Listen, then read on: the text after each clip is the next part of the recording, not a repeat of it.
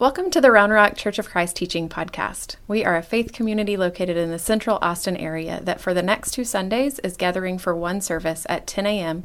on December 24th and December 31st. We hope this teaching blesses you as we become Jesus followers who are spirit-filled and spirit-led for those who do not have a home. Good morning and Merry Christmas. My name is Candace Banks. If you want to follow along in your Bibles, I'll be reading from Isaiah chapter 7, verses 1 through 7. When Ahaz was king of Judah, the kings of Syria and of Israel set out to attack Jerusalem. However, they were unable to carry out their plan. When the royal court was told that Syria had formed an alliance with Israel, the heart of King Ahaz and all of his people trembled with fear, like trees shaking in a storm. Then the Lord said to Isaiah, "Take your son and go out and meet King Ahaz. You will find him at the end of the aqueduct that feeds the water into the upper pool. Tell him to stop worrying. Tell him he doesn't need to fear the fierce anger of those two burnt-out embers. Yes, it is true that the kings of Syria and Israel are plotting against him, saying, 'We will attack Judah and capture it for ourselves.' But this is what the sovereign Lord says. This invasion will never happen. It will never take place." If you are new with us, or maybe you are just here for this Sunday, we are really glad that you're here. We've actually been in a series that we've called Between Two Trees. And the reason we've been in that series is because this is a time, obviously, where Christmas trees are everywhere, and stories that involve Christmas trees are everywhere. Holiday movies galore. And one of the reminders that we can have during this season is that God's story is told between two trees.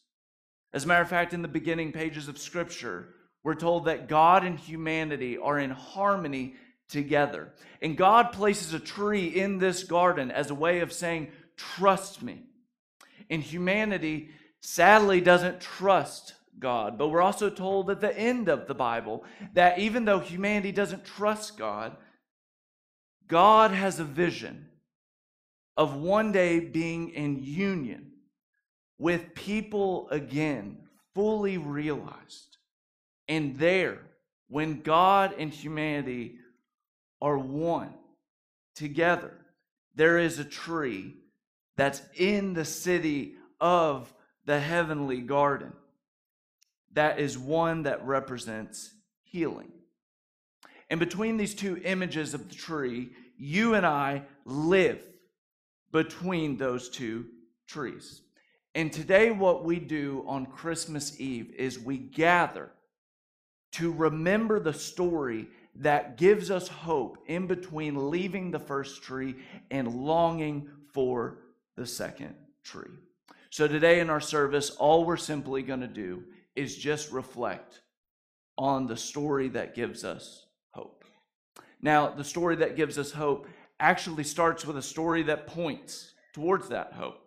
It's actually in Isaiah 7 that you hear the story of a prophet by the name of Isaiah, and you hear of a king by the name of Ahaz and the people of Ahaz.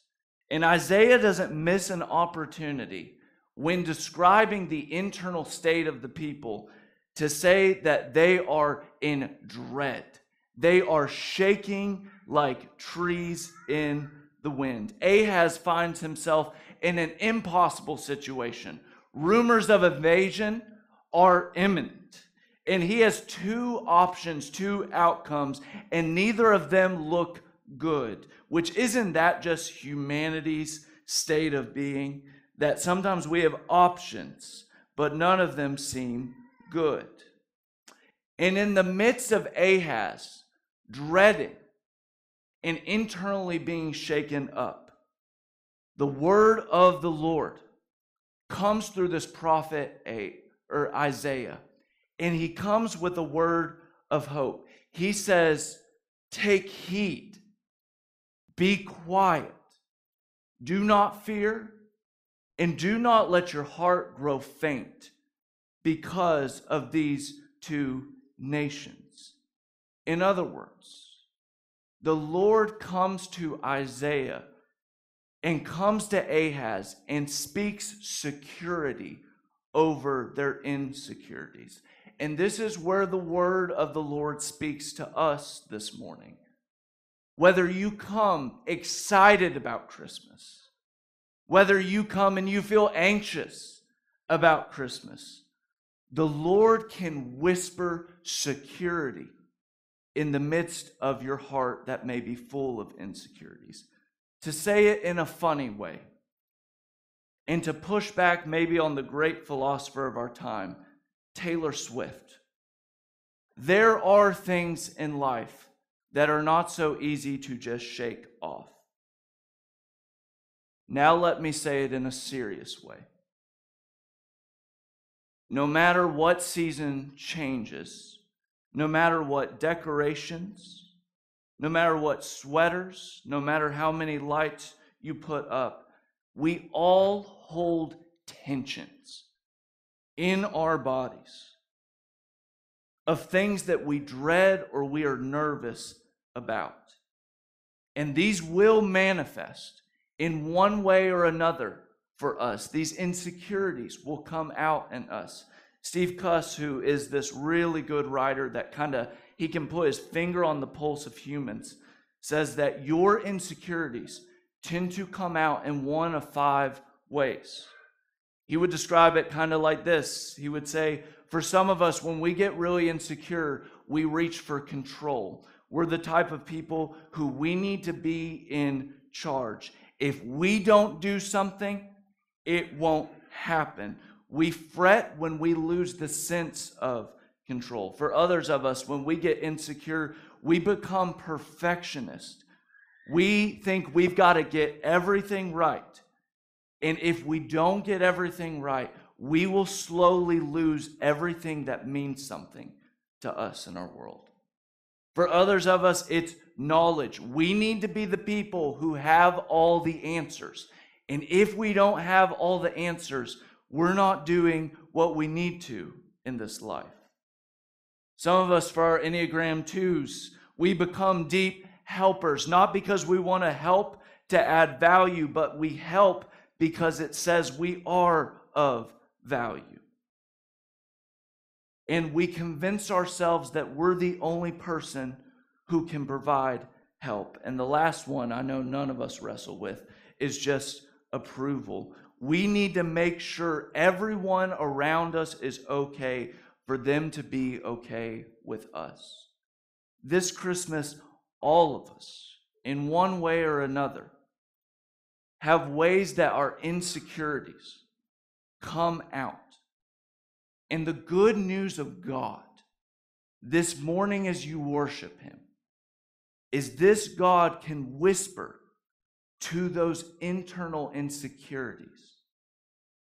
He can say to us the same that He says to Ahaz, I will give you a promise. The question is, will you believe it? So this morning, if you don't know what you think about God, or you are disengaged with God, as you sing, I invite you, open your heart up and welcome God to speak through these words and speak to maybe the insecurities that are in your heart. We welcome Him because He is a God who is with us. Let's stand and sing together.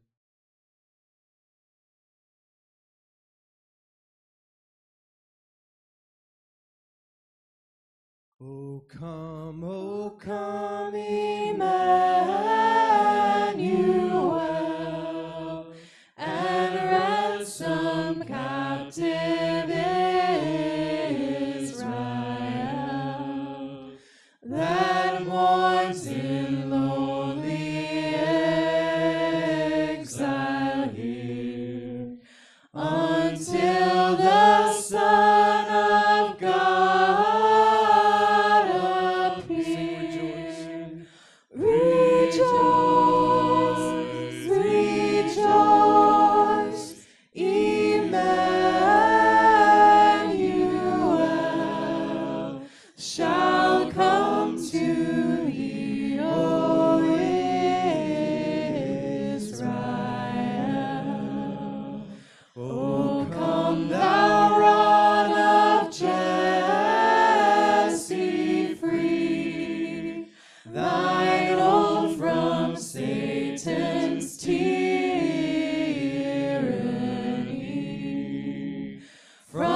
depths of hell thy people save, and give them victory o'er the grave.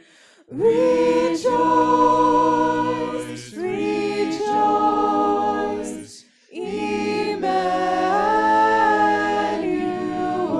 Emmanuel shall come to thee, O Israel. O come, thou dayspring, come and cheer our spirits by thine advent here. Disperse the gloomy clouds of night, and death's dark shadows put to flight. Rejoice, rejoice,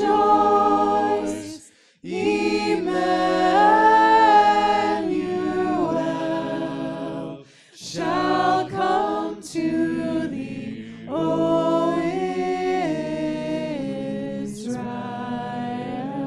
Israel.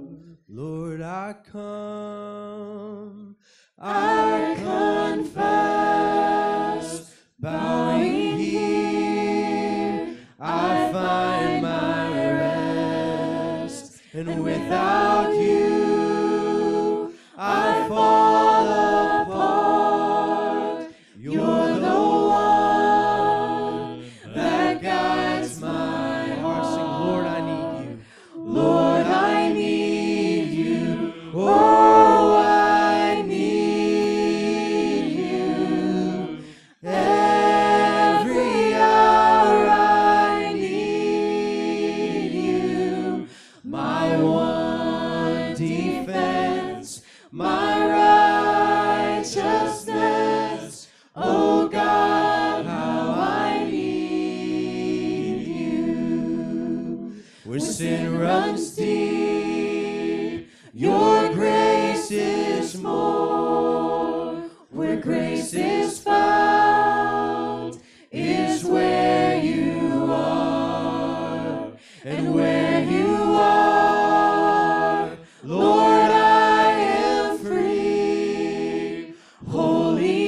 Holiness is Christ in me. Sing where you are, And where you are, I know, Lord, I am free. Holiness is Christ in me. Lord, I need you. Oh, I need you. Every hour I need you. My one defense, my righteousness. Oh God, how I need you. teach my song. So teach my song to rise to you. When temptation comes my way, and when I cannot stand, I'll fall on you. Jesus, you're my hope and Sing that again. When I stay. cannot stand. And when I cannot stand, I'll fall on you. Jesus, you're my hope and stay. Lord, I need you. Oh, I need you.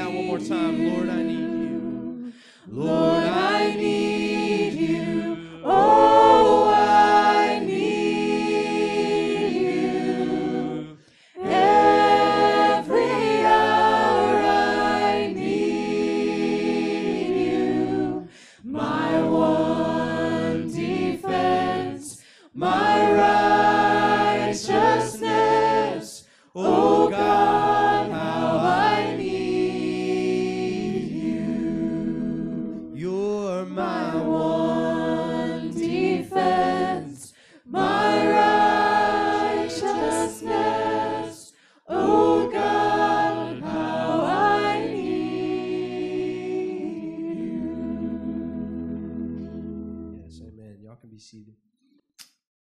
I want to invite those of you who are serving communion this morning, you can go ahead and go back and grab trays. If you want to open your Bibles again, I'll be in Isaiah chapter 7. I'll be reading verses 10 through 12 and 14 through 16.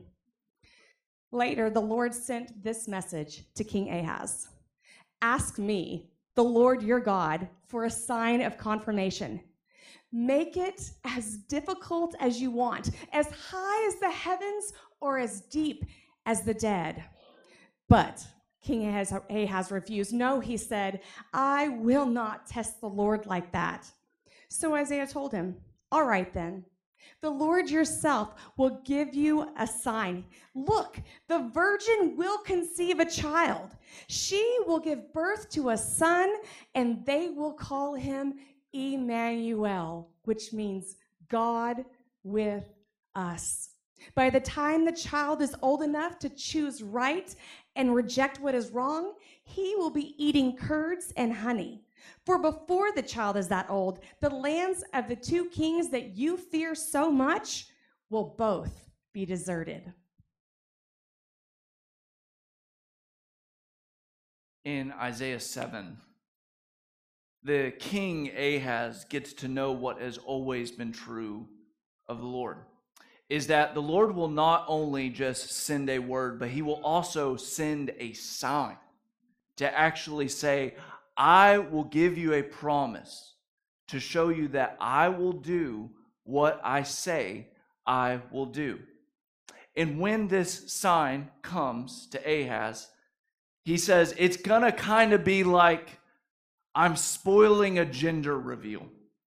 I'm going to give you a sign, and it's going to be of a child who's born. And surprise, it's a boy. And when you know of this sign, of this boy who is born, his name will be Emmanuel, which means God with us. That he will be the sign that carries the meaning that everything is going to be okay. And he tells the king, this is how you will know. Every time that baby walks around and someone says, Emmanuel, you will be reminded of this God. And then he goes further to say, by the time this child is eating real food, these things will no longer be a threat to you. This is how you'll know. And this is what we know happens for King Ahaz. 2 years later, the two nations who Ahaz fears, they're actually invaded by Assyria. And the threat no longer exists. And for the prophet and for this king in 733 BC, they thought the Emmanuel prophecy was fulfilled. But this is how good God is. That unbeknownst to this king and unbeknownst to this prophet, God's words carried even more than they could expect. Because 7 centuries later, there would be a man's life who would be recorded in the books that we call the Gospels, where it would tell a story not of a prophet and a king, but would tell of a baby born as a prophet who is the king. And Matthew will even tell you that the story of this king starts very similar. In Matthew 1:18, this is the word. This is how the birth of Jesus came about. His mother Mary pledged to be married to Joseph, but before they came together, she was found to be pregnant through the Holy Spirit. And because Joseph, her husband, was faithful to the law, and yet he didn't want to expose her to public disgrace, he had in mind to divorce her quietly. And then Matthew says, but after he considered these things, or resolved to do this, an angel of the Lord appeared to him in a dream and said, Joseph, son of David, do not be afraid to take Mary as your wife, for the child she conceived in her is from the Holy Spirit. What? She will bear a son, and you are to name him Jesus, for he will save the people from their sins. And all this took place to fulfill what had been spoken by the Lord through the prophet. Look, the virgin shall become pregnant and give birth to a son. They shall call him Emmanuel, which means God with us. For Isaiah, Emmanuel meant God is on our side. For Mary and Joseph, Emmanuel means God is on our side by becoming like one of us. And why would God become one of us? Matthew says to be able to save us. Because this baby grew up in all the insecurities that any human can face, but he did not give in to any of those insecurities. He did not come on the scene and start controlling people. He actually relinquished control. He came and he lived perfectly, but he did not walk around with the insecurities of perfection. He naturally leaned into the love of God. He did not use his knowledge of God to mow people down. As a matter of fact, he helped other people know God. And he did not find his value or his approval through others, but only by the Father. Jesus didn't live in the way people wanted him to. He lived in the way that humanity needed him to. Jesus knows we are like our childhood Christmas list. We think we know what we want, but we do not know what we actually need. So maybe an image to finish with. My spouse and I last Christmas, we found one of her old childhood Christmas list. And we pulled out that bad boy to read it and see. And if you know anything of my spouse, her childhood Christmas list matches her personality to a T. I've actually got photo evidence for you. So there's a couple things to highlight. The first is that she lists what is it, how much is it, and then we even time-stamped that bad boy. Because Santa needs to know when you were doing this. The second thing we need to reveal is that this is not one page. This is 2 pages of 37 items that Santa needs to know. And if that's not enough, to one more degree, as you start to work your way through the list, there are some inconsistencies in which we find. We start with a Christmas list that's very realistic, okay? We find like dolls for $29.88, decorative wood, which I don't know what that is, for $5.88. But then you also find that there's things like not only like a CD player that's listed, but also chocolate candies. And then not also doll clothes, but you also find she requested some outdoor furniture. Not only did she request some CDs, but she requested a $100 credit card, which I'm not sure she understood how credit cards worked. Not only did she request a dollhouse, but she also requested a kitten. Not only did she request that she have some new clothes, but she also requested that there is a phone that is given. And the last piece that's worth noticing is that if you flip through this, you'll notice that chocolate candies are number 14, they're number 16, and they're also number 32. My spouse and I were both in agreement. This Christmas list lacked focus. We were just aimlessly listing our wants, but truly not focused on what we want to receive. Church, can I say to you, this is your heart. Your heart aimlessly walks around thinking it knows what it wants, but only Jesus knows what you need. What we may think we need is we may think we need a perfect Christmas. We may think we may need another spouse. We think we may need another church. We think we may need another job situation. But all those things are just an ache of wants. They don't answer our needs. What Jesus came to do was truly provide for your needs. And what you need is saving. What you need is security. And the powers that keep you from that saving and security is what we as Christians call sin. I don't know if maybe you have some baggage with that word, or you're not sure what you think of it. Maybe let me try to find a fresh way of describing that word. You and I have a chronic tendency to disappoint ourselves and those that we love. This power that sways us is sin. There is a gap between the person who you wish you could be and the person who you actually are. And if you don't believe that, ask someone who's around you all the time. That gap is what we call sin.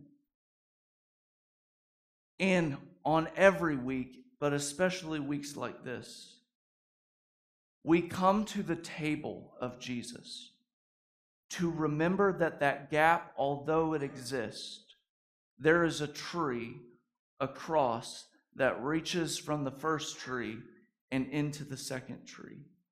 That this baby, Emmanuel, was born to fill that gap. He stepped up on a tree in the shape of a cross, and he dies between two trees shaped in a cross. He opened himself up to injury to close you off from the cycle of injuries in your life. He became helpless so you could receive God's help. He intentionally fell into darkness for the ways that you unintentionally fall into darkness. He dies questioned if he's the Son of God, so you can have no question that you are a son and daughter of the living God by his blood. Jesus saves us by becoming one of us to secure us. So in a moment, this bread and this cup are going to be offered to you. And you can take it, and please do not feel obligated to take it if you're not comfortable. But the bread represents his body, and the blood is represented in the juice that we drink. And when you eat and drink of his body, when you take it and consume it, what you are saying is you are saying, Jesus, I need you, and you know what I need. So Lord, we thank you that you sent your Son, Emmanuel, not in the ways that we wanted, but in the ways that we need. Jesus, we thank you for your faithfulness and your obedience to go to the cross and to trust the Father even in the midst of darkness and death. And Holy Spirit, I pray, can you expand our minds and hearts to realize how deep and how wide it is that you have saved us. We pray this in your name. Amen.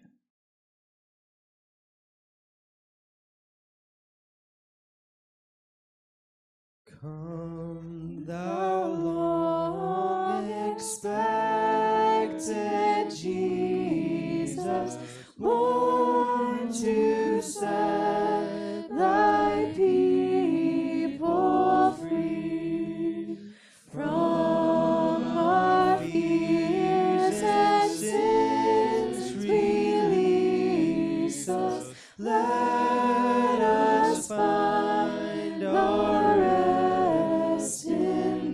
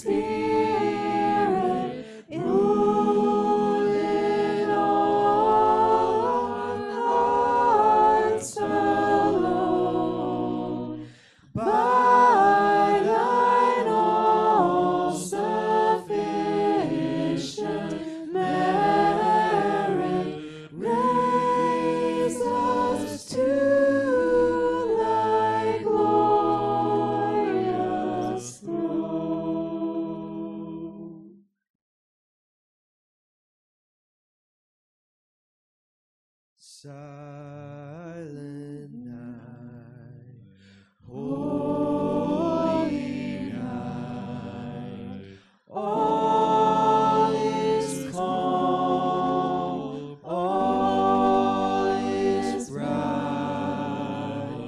round yon virgin mother and child.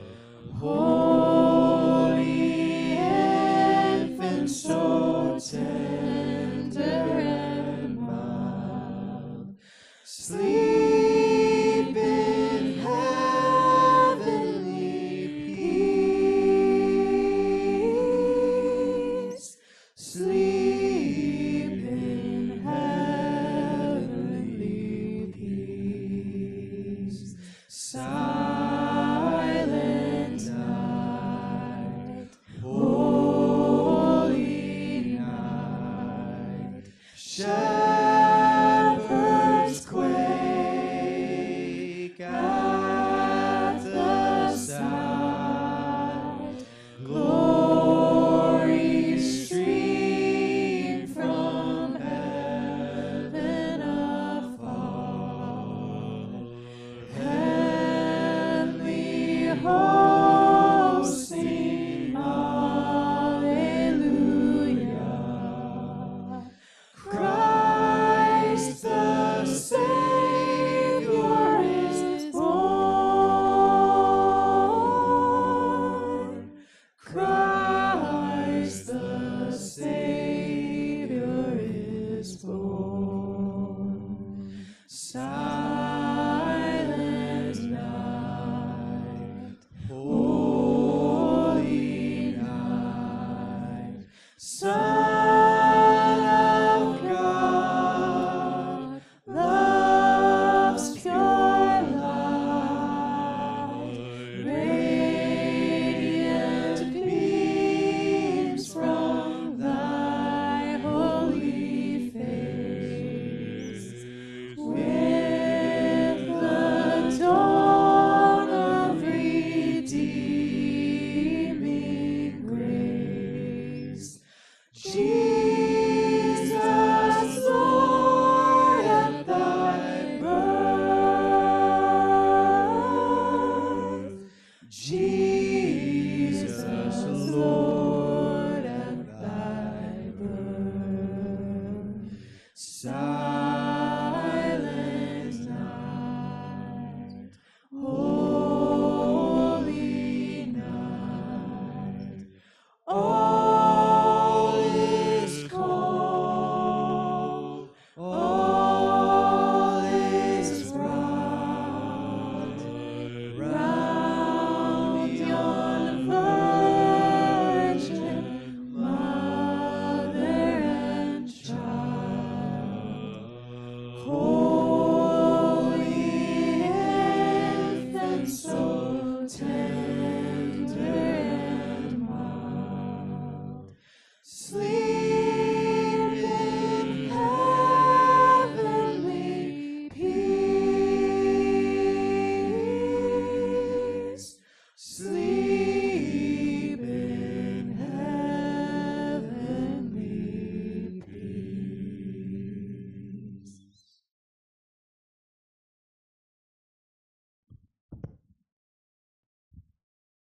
I'll now be reading from Revelation chapter 5, verses 1 through 5. And then I saw a scroll in the right hand of the one who was seated on the throne. There was writing on the inside and on the outside of the scroll, and it was sealed with 7 seals. And I saw a strong angel who shouted in a loud voice, "Who is worthy to break the seals of the scroll and open it?" But no one on earth and in heaven, on earth or under the earth, was able to open the scroll and read it. And then I began to weep bitterly because no one was found worthy to open the scroll and read it. But one of the 24 elders said to me, "Stop weeping. Look, the Lion of the tribe of Judah, the heir to David's throne. He has won the victory. Only he is worthy to open the scroll and break its seals. Mhm. One of the reasons the church historically has taken time to remember the birth of Jesus, to recall what it was like, because we not only testify that Jesus came, but we also testify to he is coming again.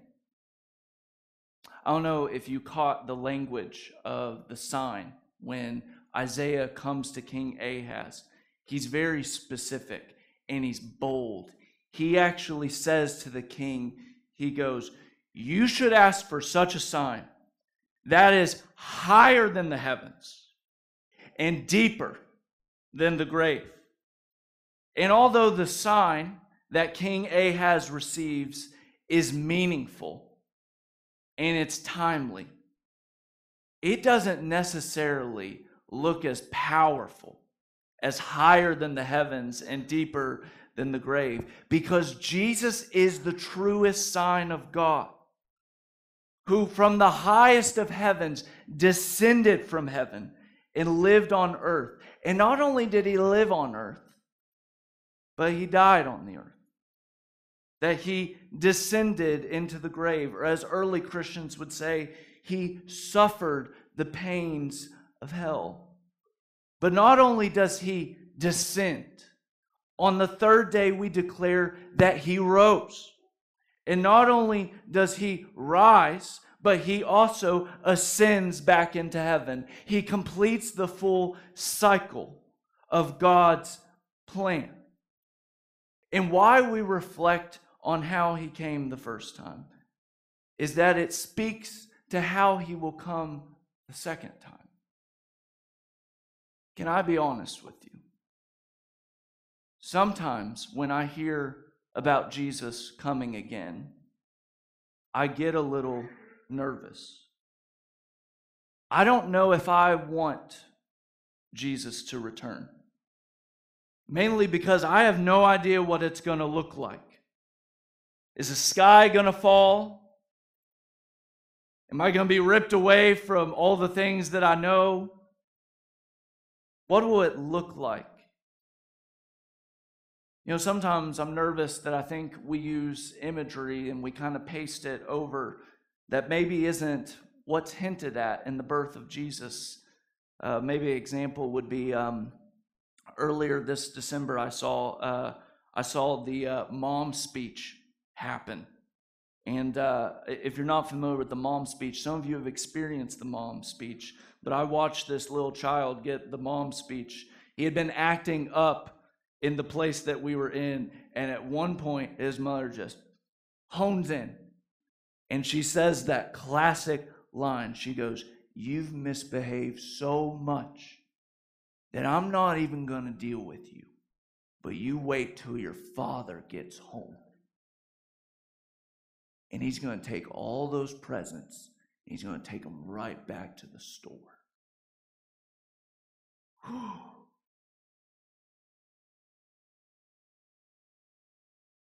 Sometimes I can't help but shake. Do we speak of Jesus like he's going to return like that? Maybe some people, and maybe some people before us, generations who have tried best, have actually tried to paint this picture of what Jesus' return will look like to motivate us towards God. You think things are bad right now? You just wait till he returns. Then he's going to get after us. He may have been meek and mild the first time, but the second time you see him, he will not be like that. Is this what we envision Jesus returning to be like?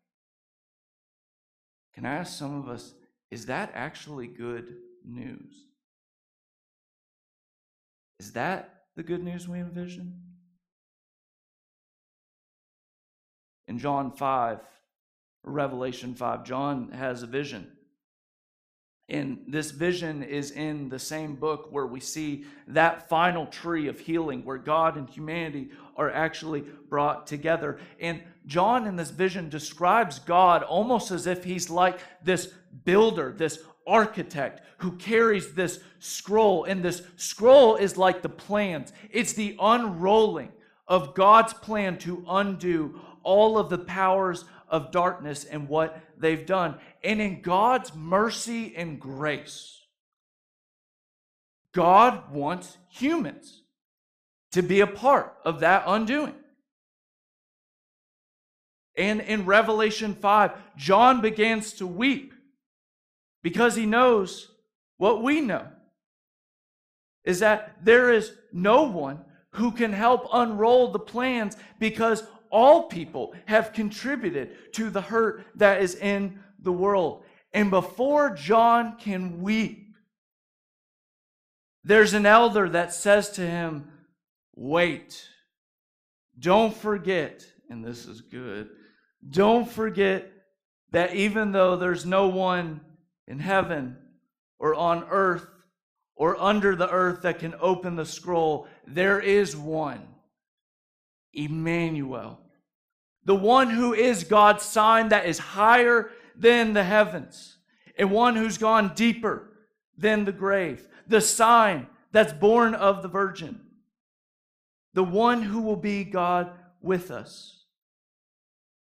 And John says, when Jesus unrolls the scroll, he says he sounds like a lion, but when he turns, he's like a slain lamb. And that's some good news for us this morning. If you're fearful of God, if you're fearful of Jesus returning, I ask you to look closely to the story of Christmas. That yes, Jesus is judge and he does return. And there is a reverence that needs to be given because there will be a time where Jesus says, I will stop anything that causes tears in the world. But Jesus judges in order to true things up. Jesus judges to make things right. That's why he comes again. And it's good news because if he came as a baby the first time, humbly, it gives us hope that he comes humbly the second time. Jesus didn't knock the world off his feet by making people suffer. He came as the suffering servant. Jesus does not come in like the movie Die Hard with guns blazing and setting things right. He doesn't come with a sword. He comes washing feet. Jesus doesn't come and humiliate people. He comes humbly as a baby serving people. And it's in this same book we are reminded that Jesus is the same yesterday, today, and what? And forever. And if that's the case, it makes you just joyfully wonder when he shows up, however it looks that he returns. Maybe we're all going to fall to his feet, not because there's a sword against our neck, but because he's the one who first fell in front of us and washed our feet. That's some good news. If you don't know what you think about God, I hope you hear this, that it was good news the first time God showed up in the world. And it's going to be good news when God shows up again in the world. He's the only one who can set things right. So we wait for his return and we praise him in the meantime. What? Because only he is worthy to open up the scroll. That's what peace on earth looks like when heaven and earth come